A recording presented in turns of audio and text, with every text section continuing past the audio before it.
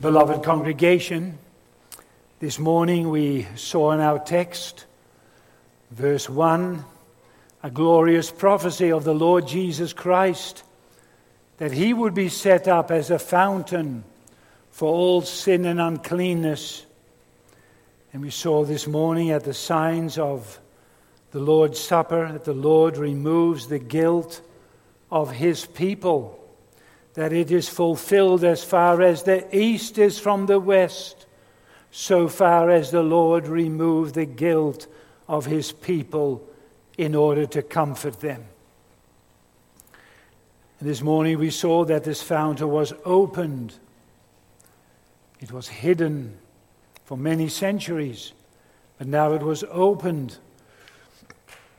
And we all need this fountain, because we have a heart that emanates all kinds of filth.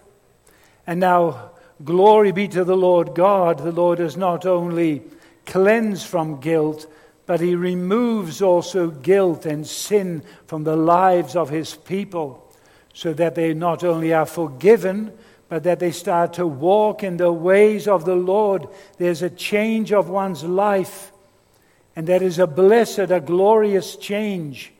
When they are delivered from those chains of iniquity and of self-centeredness, they are thankful, grateful.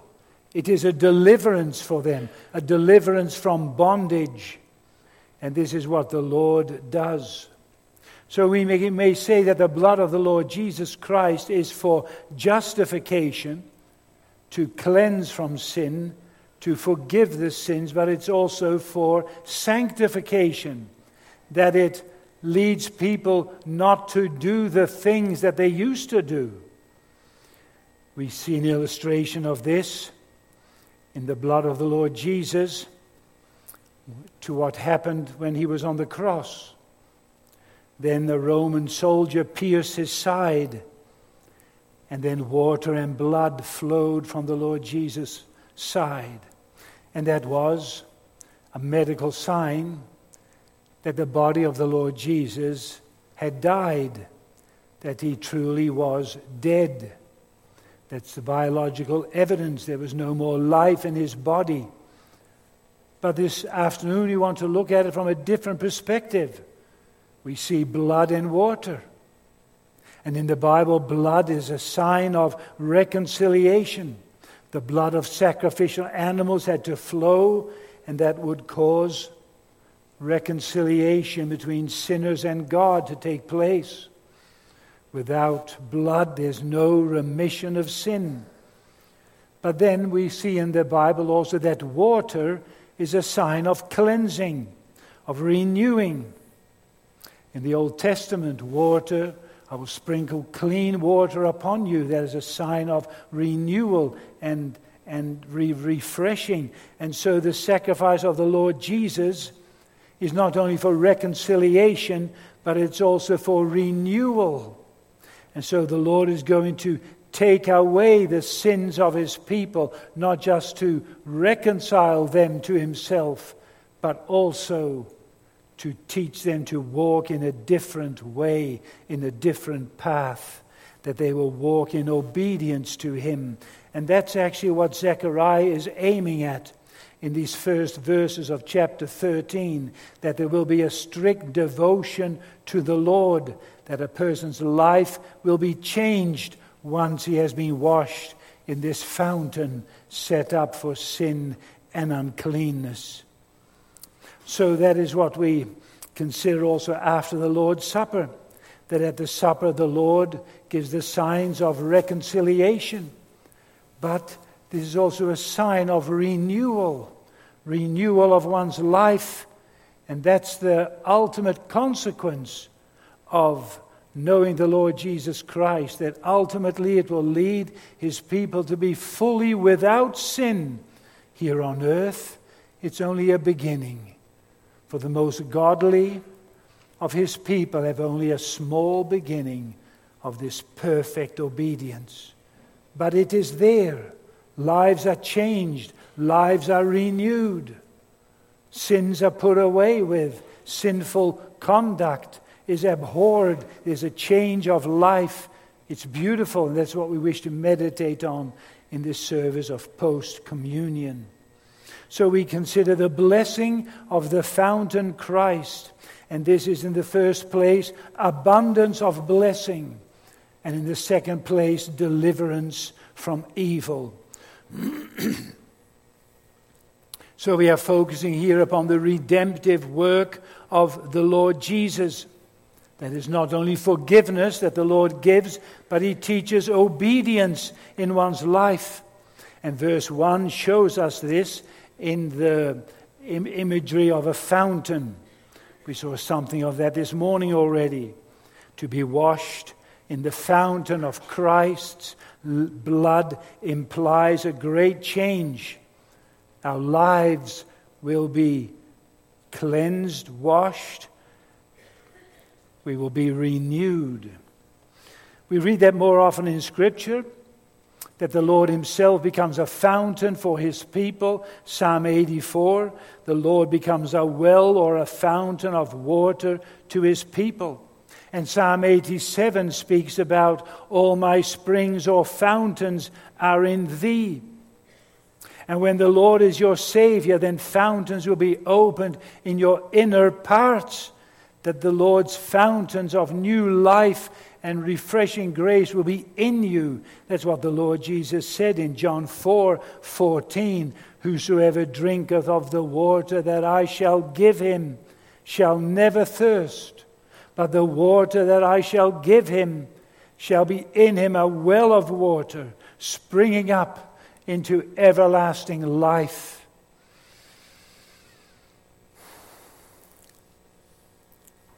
So this water, this fountain, it washes, but you also can drink it. You drink it in, and it renews you, and the fountain springs up from within you. That's the reality of spiritual life. And we can discern even 5 fountains which are opened in the lives of God's children when they have been cleansed by the blood of Christ. 5 fountains will be opened up in their lives. First, there will be a fountain of love springing forth from your heart. It was not present in the past, but having been washed in this fountain of Christ and drinking in this water of life, a fountain of love comes forth in your heart. You've confessed your guilt and corruption. You experience God's love in your heart. He gives you peace in the inner parts. He cleansed you. And therefore, having tasted God's goodness, you want to cleave to this Lord. You want to love Him. You want to be alert to live close to Him. You wish to love Him in return. A child of God should be alert to keep this fountain of love flowing, that we will not grieve the Holy Spirit by a sloppy walk and by neglecting a quiet time with the Lord.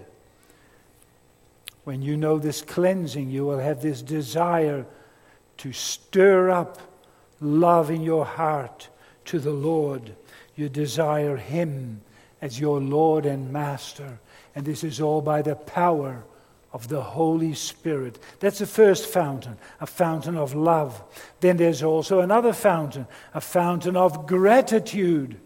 That the Lord looked down upon you, that you were on your own way heading for the cliff and going off the deep end. That's what would have happened if the Lord did not intervene in your life. And now there's gratitude. He cleansed you in His fountain. And now you desire to lay your life down as a living sacrifice to the Lord. That is the fountain of gratitude. It's the Holy Spirit who works that surrender to Him and that willingness to be subjected to His will. You know the Lord is good. that he gave himself for you, and therefore out of gratitude, Lord, take my life and let it be devoted to thee, whatever calling I may have in life. That's the second fountain, a fountain of gratitude. And the third fountain, that's a fountain of sorrow. Because when love motivates you, then there will be sorrow, because sorrow is the flip side of love. When you miss someone you love, there will be sorrow. And when there's love to the Lord for all he has done, then there will be sorrow in your heart when you do not live according to his will. You know that you are not who you should be, and so you desire to have perfect love without sin. It's the love of Christ constraining you.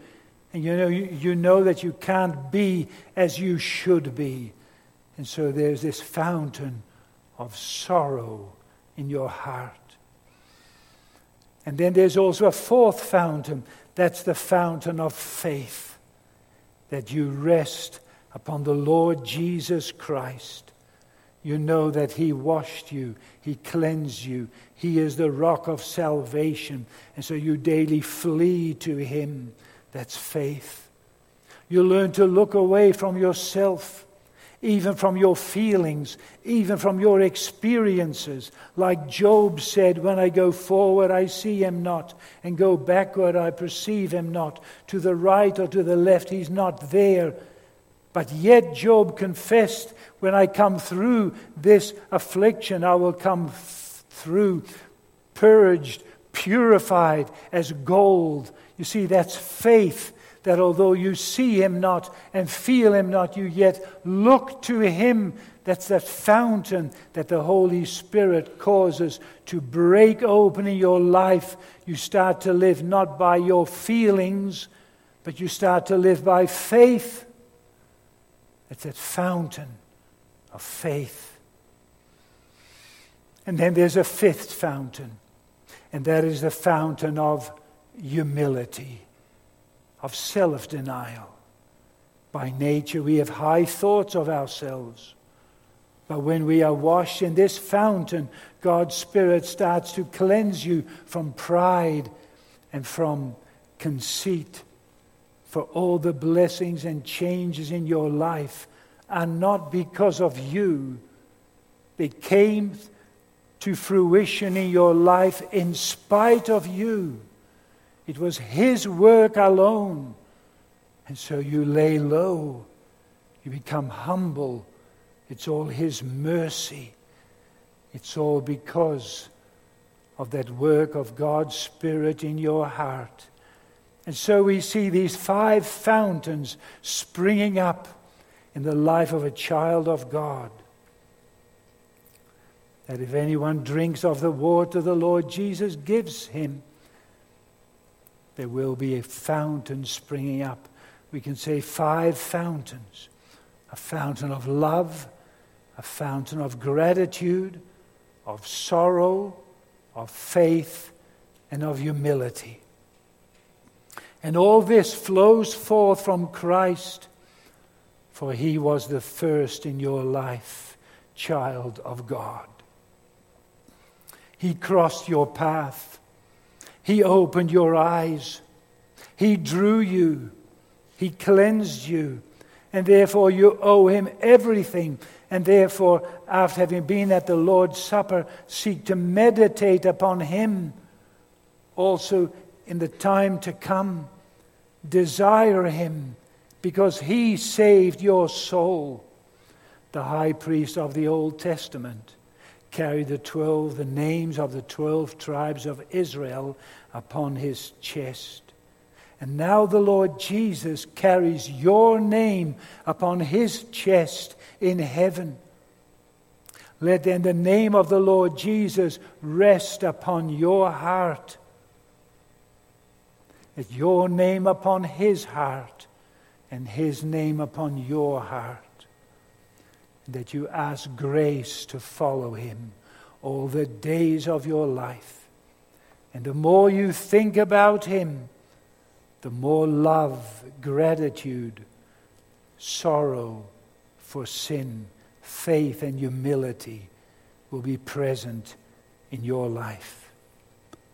When you have been at the Lord's Supper and now you return to daily life, and when you see as a shock that sin lies at the door and that you so easily defile yourself, flee then as quickly as possible to this fountain. There will be sins, but flee then quickly. Don't remain in those sins. When you have been defiled by the polluted waters of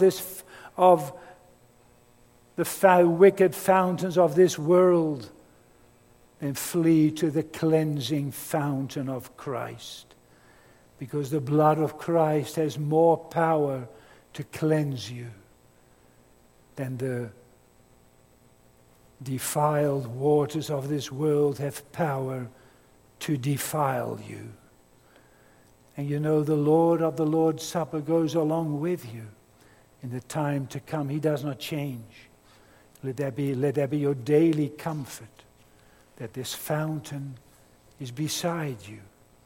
It's not only when you're at the supper, but it's beside you. He takes care of you. But then the text also speaks, as our second thought, about deliverance from evil. For if we desire to fear the Lord and to walk in His ways, we are to be sincere before the Lord. Filth in our lives must be removed. Everything that is contrary to God's will must be done away with. We must live uprightly before God. And you understand this. Because when a husband and a wife love each other, then they will not only say this to each other, but they will be reflected in their actions. There will be self-denial for one another. That's the heart of love, self-denial.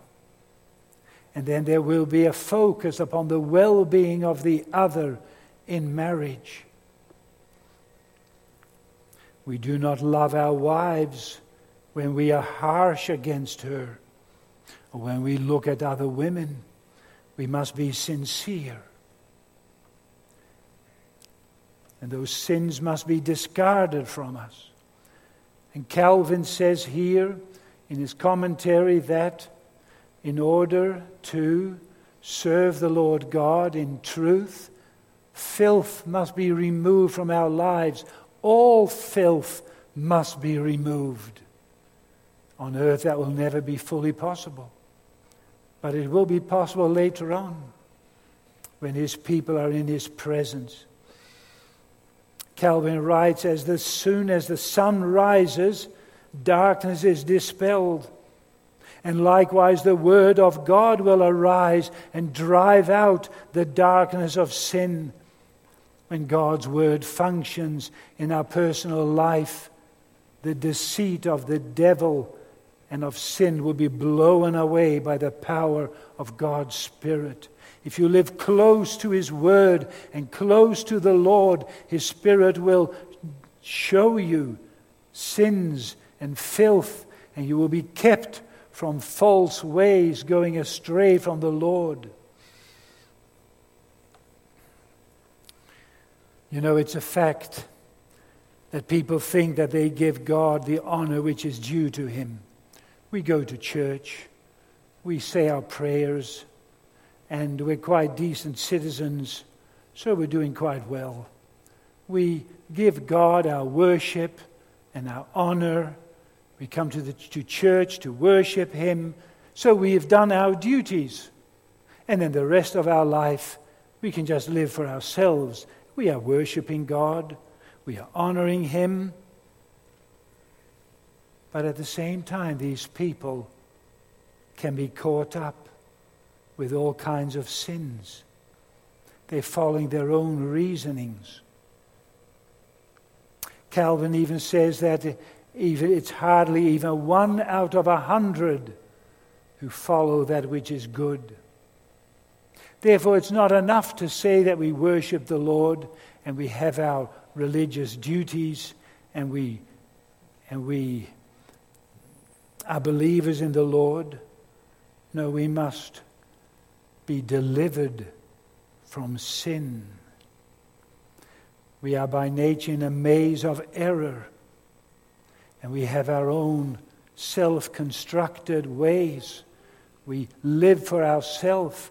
Our lives are focused upon ourselves, and that's filth, because it's not that we worship God, but that God must take possession of the totality of our lives. It's not that we do some certain religious duties and think that that is worshiping God. No, worshiping the Lord is in spirit and in truth. And then He takes in the center place of your life. He lives in your heart. He directs your actions. He guides you. He leads you. And so it's the task of the preaching not only to point to the Lord Jesus Christ as remission of sins, but also to warn against all kinds of corruption, so that people would be delivered and rescued from their sins. This is what the prophet Zechariah says here in verse 2. And it shall come to pass in that day, saith the Lord of hosts, that I will cut off the names of the idols out of the land, and they shall no more be remembered. And also I will cause the prophets and the unclean spirit to pass out of the land. So the Lord was going to remove the idols, and even the names of the idols. Even the names will not even be remembered anymore. And you know the people of Israel, they worship many idols. But here the Lord promises that He would take idolatry away from them. And that's also what happened. Because after the exile, before the exile, you read of much idolatry.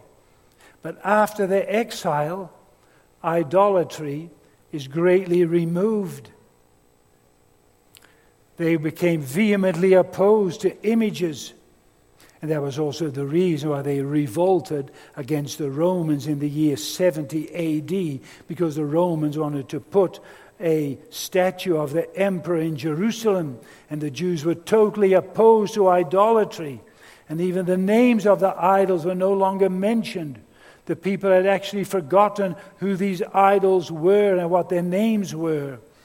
But, sad to say, idolatry was still present among Israel.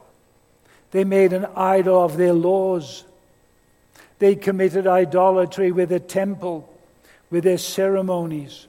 They focused on outward formalities, but they neglected the genuine fear of the Lord. And only after some of the Jews were converted to the Lord Jesus Christ, then they gave up this form of idolatry. And no longer did they commit idolatry with Jewish ceremonies. They saw that their life rests only in Christ. The Jewish laws had no more any significance, because now everything was focused upon Christ and upon following Him. Luther says that we are producers of idols. And even though we may see no value in imagery, worship of images, still by nature, we are also filled with idolatry. We think of the sin of a worldly lifestyle and of a walk in which we gratify our own flesh. Because there are two great idols also today. That's the world and our own flesh. And that's portrayed by our attitude in life, what we focus upon. How do we dress ourselves? Is it modestly? Or do we want to expose ourselves? Do we want to be seen on purpose? Of course we should dress neatly and take care that we are neat and correct in our outward appearance. But is it to focus attention upon ourselves? Or as women, do we want to expose ourselves? Is it maybe that we have love for money? That we have focus on money, that we don't have the money, but the money has us? Are we delighted in the entertainment of this world? Are we all enthused about the sports heroes in our society? Or are we enthused about gaining more knowledge of the Lord Jesus Christ? When you know the Lord Jesus, He will remove all these idols I just mentioned. And it should be your prayer that these idols are removed. The text also speaks about the unclean spirit, that the Lord will remove the unclean spirits from the land. That means the Lord will remove the ungodly principles of life out of His people. There were among Israel false prophets who made false promises to the people. They spoke of peace, and there is no danger. And there are also now false preachers who tell the people that it's all well with them, that there's no danger. False pastors will deceive people, but the Lord says here He will put these false prophets out of the land. And there will be such a zeal among God's people that they will put away these false prophets. And the text even speaks here about killing them and assaulting them. The significance of that is in the setting of the Old Testament, where they were called to put a false prophet to death, lest he would seduce people and lead them to perdition. But this text doesn't mean now that we with violence should root out false prophecy. But it displays a certain zeal not to tolerate false prophecy. A zeal for the truth of God's word. That we would testify of His truth. That we cannot stand errors and heresy. And the Lord, through His Spirit, will lead His people, that they will not be able to stand these temptations of the devil. They want to have nothing to do with it. And so there's much for us to learn here. Because by nature, I said, we have idols. We can start looking at ourselves. We must be alert for that. Often ourself is one big idol. We claim we know things better than God. When we do not understand His guidance in our life, it's conceit. Man can be so impressed with himself, he wants to advertise himself. That's today worse than before. We can think of scores of pictures of ourselves that some upload on Facebook or on Instagram. We do that because we want to make an impression upon other people, and therefore we display ourselves. That's not the Christian attitude. Of course, it's nice to send vacation pictures or pictures about what's going on to loved ones or on a family app or whatever it is. That's not self-conceit. But there is a sickening desire in our society that people need to promote themselves. It's actually a burden. It's actually a kind of slavery. It's a blessing if you're delivered from that. That you want to be upright and just, and that your concern is, what does the Lord think of you? And that you do that which is right, and what people think of you, that's up to them. That's how we are called to live. We are not so important. Is that not how we were raised?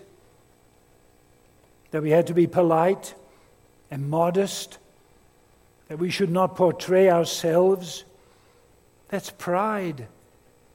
We want to be the best. We want to be the best minister, or the best elder, or the best deacon. We are proud of our business, of our home, of our health, of our active life, or whatever it is. But that's not the Christian attitude. It's a false spirit. And the Lord will remove that. And so in this service of post-communion, we should examine our lives carefully. How do we live? Is everything focused upon ourselves? And is much focus in our lives upon our honor and upon our person? That's a form of idolatry. But when God converts a person, all these things are unmasked as self-conceit. Then we're ashamed of ourselves. And you can see yourself as the worst sinner.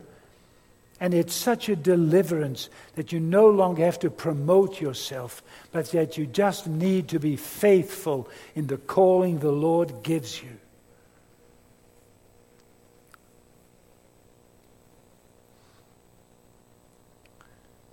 And what about the love of money?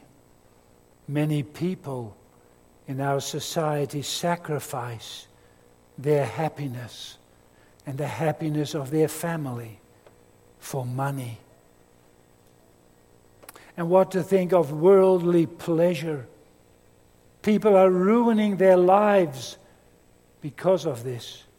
How many young people, but also older people, make an idol of sexuality.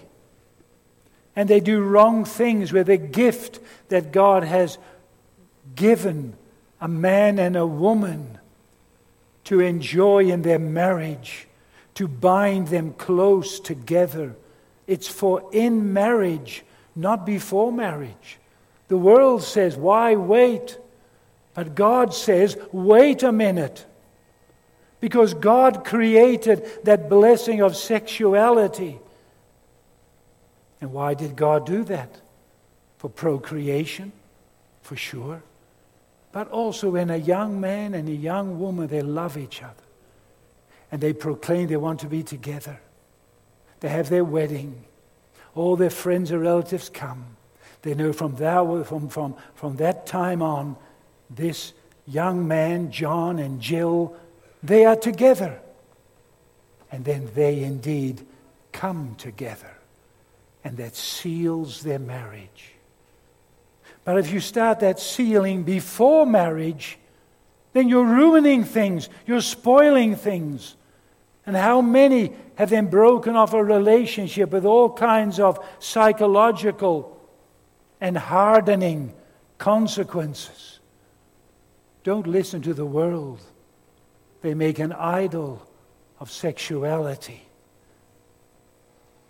But listen to what the Lord, who created this, to rejoice in one another, in your marriage, in the safety of marriage. When you first committed yourself to each other, yes, yes, I do. And that's public. And within that safety, there you enjoy what God has given to you.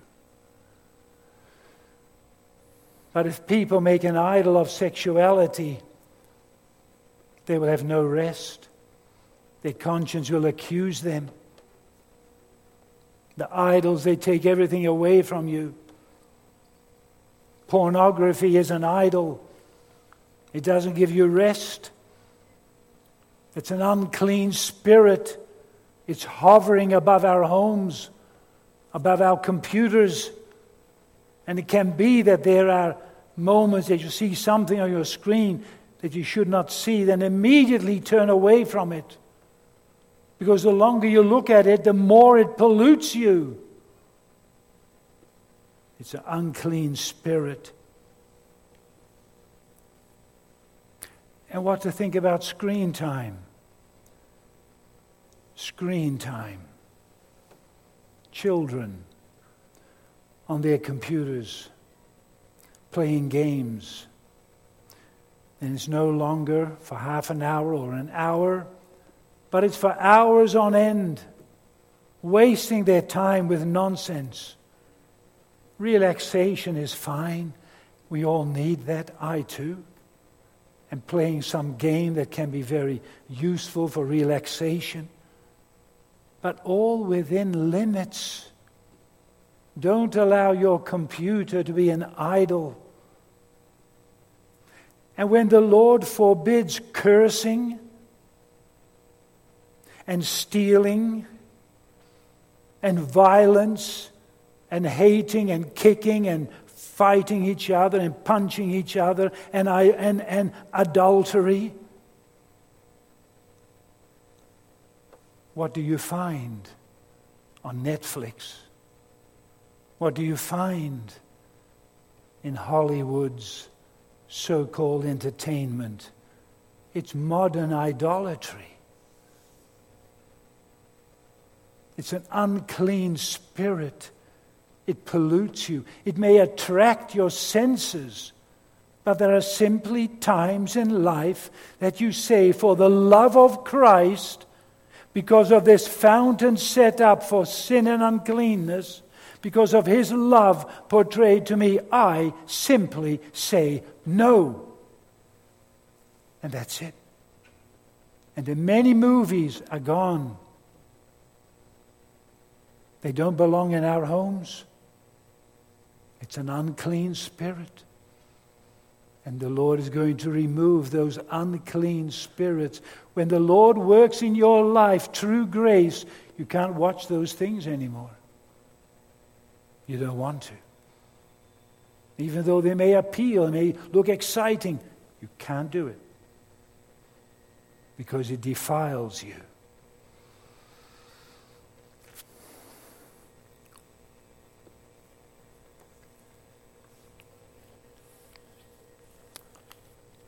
And then the Lord will also remove false doctrine.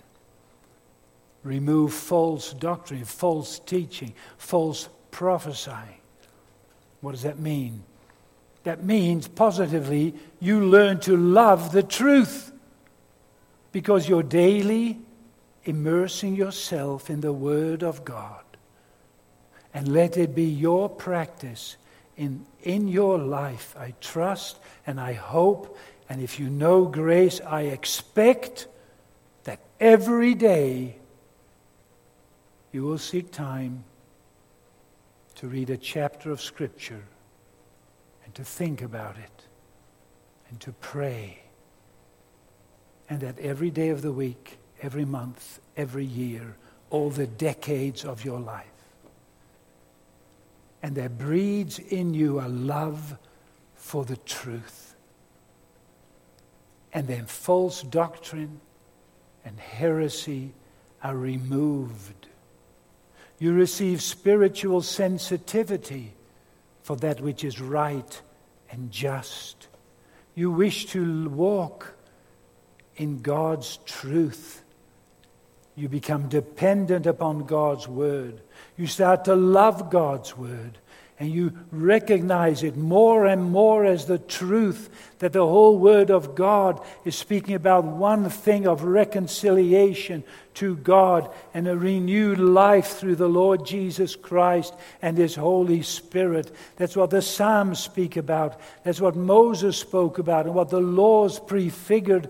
That's what Solomon speaks about in his Proverbs. That's what the prophets spoke about. And the whole New Testament, it's all about Christ. You start to love the truth.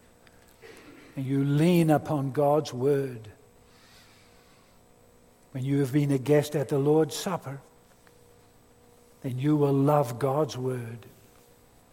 And if you don't love God's word, and if you must say, yeah, often I don't have time for that, I'm so busy. Well, you are too busy. And now you can choose to remain too busy and lose your soul. Because if you're not immersed in God's word, then the Spirit will not remove bad things from your life. And you may think you will be saved, but it may prove to be an imagination of your own heart. Because the one you love you want to commune with. It's not to say that you have to be hours and getting up very early in the middle of the night. No. You're also human. The Lord knows that too. But there will be time in your life. You'll have to schedule that yourself. The love of Christ will constrain you.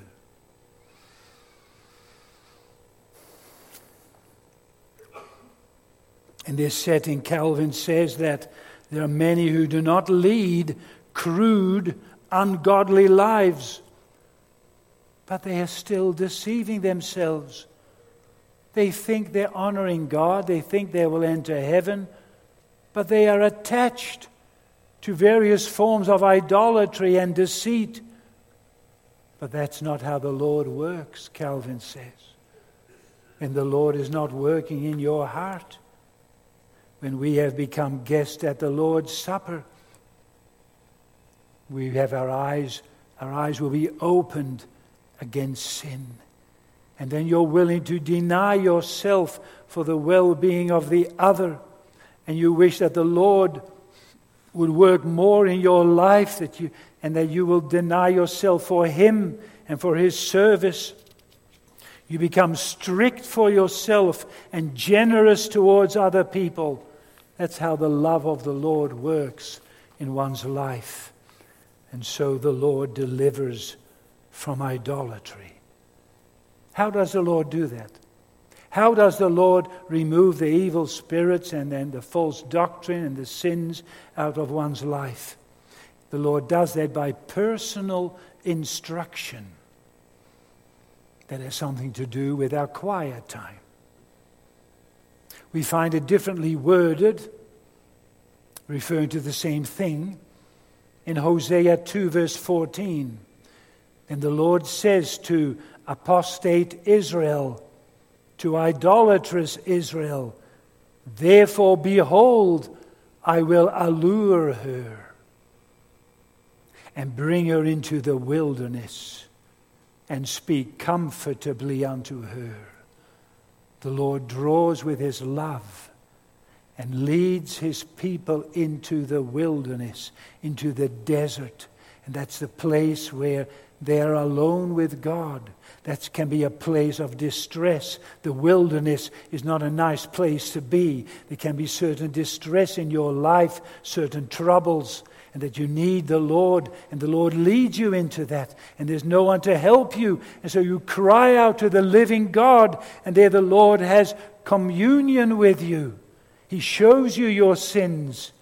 He shows you His care and His loving kindness, and then they learn to seek His beauty, His goodness, and you learn to rely upon God alone. You see that your self-chosen ways were dead-end streets, that all your worldly fountains dry out, and all the idols, they forsake you. They can't help you. And the Lord shows you your emptiness and shows you the wickedness of all you trusted in. And you start to look at the newly discovered fountain of everlasting life that's breaking forth in you. Then you see that He is good and you long to live with Him and for Him. And then your life will no longer revolve about yourself, but about the Lord. That's how the Lord deals with His people. He will speak comfortably to them. And that's all because of the sufferings of Christ. Because He opened that way that Holy Spirit of God can now dwell in sinful lives. The Lord Jesus had to pay for the sins of idolatry. His people had committed these sins, and therefore He was beaten. His people had forsaken the truth of God, and therefore the Lord Jesus was forsaken by God. Though His people had defiled themselves, and He was smitten, they were promoting themselves, and therefore Christ was rejected and cast out. He had to be cut off from the land of the living, so that He could give grace of everlasting life to His people. Do not live outside of this Savior. If you long for Him, cast yourself down before Him and look to Him. He will not refuse you. We need a living communion with the Lord Jesus Christ. And you learn this at the foot of the cross.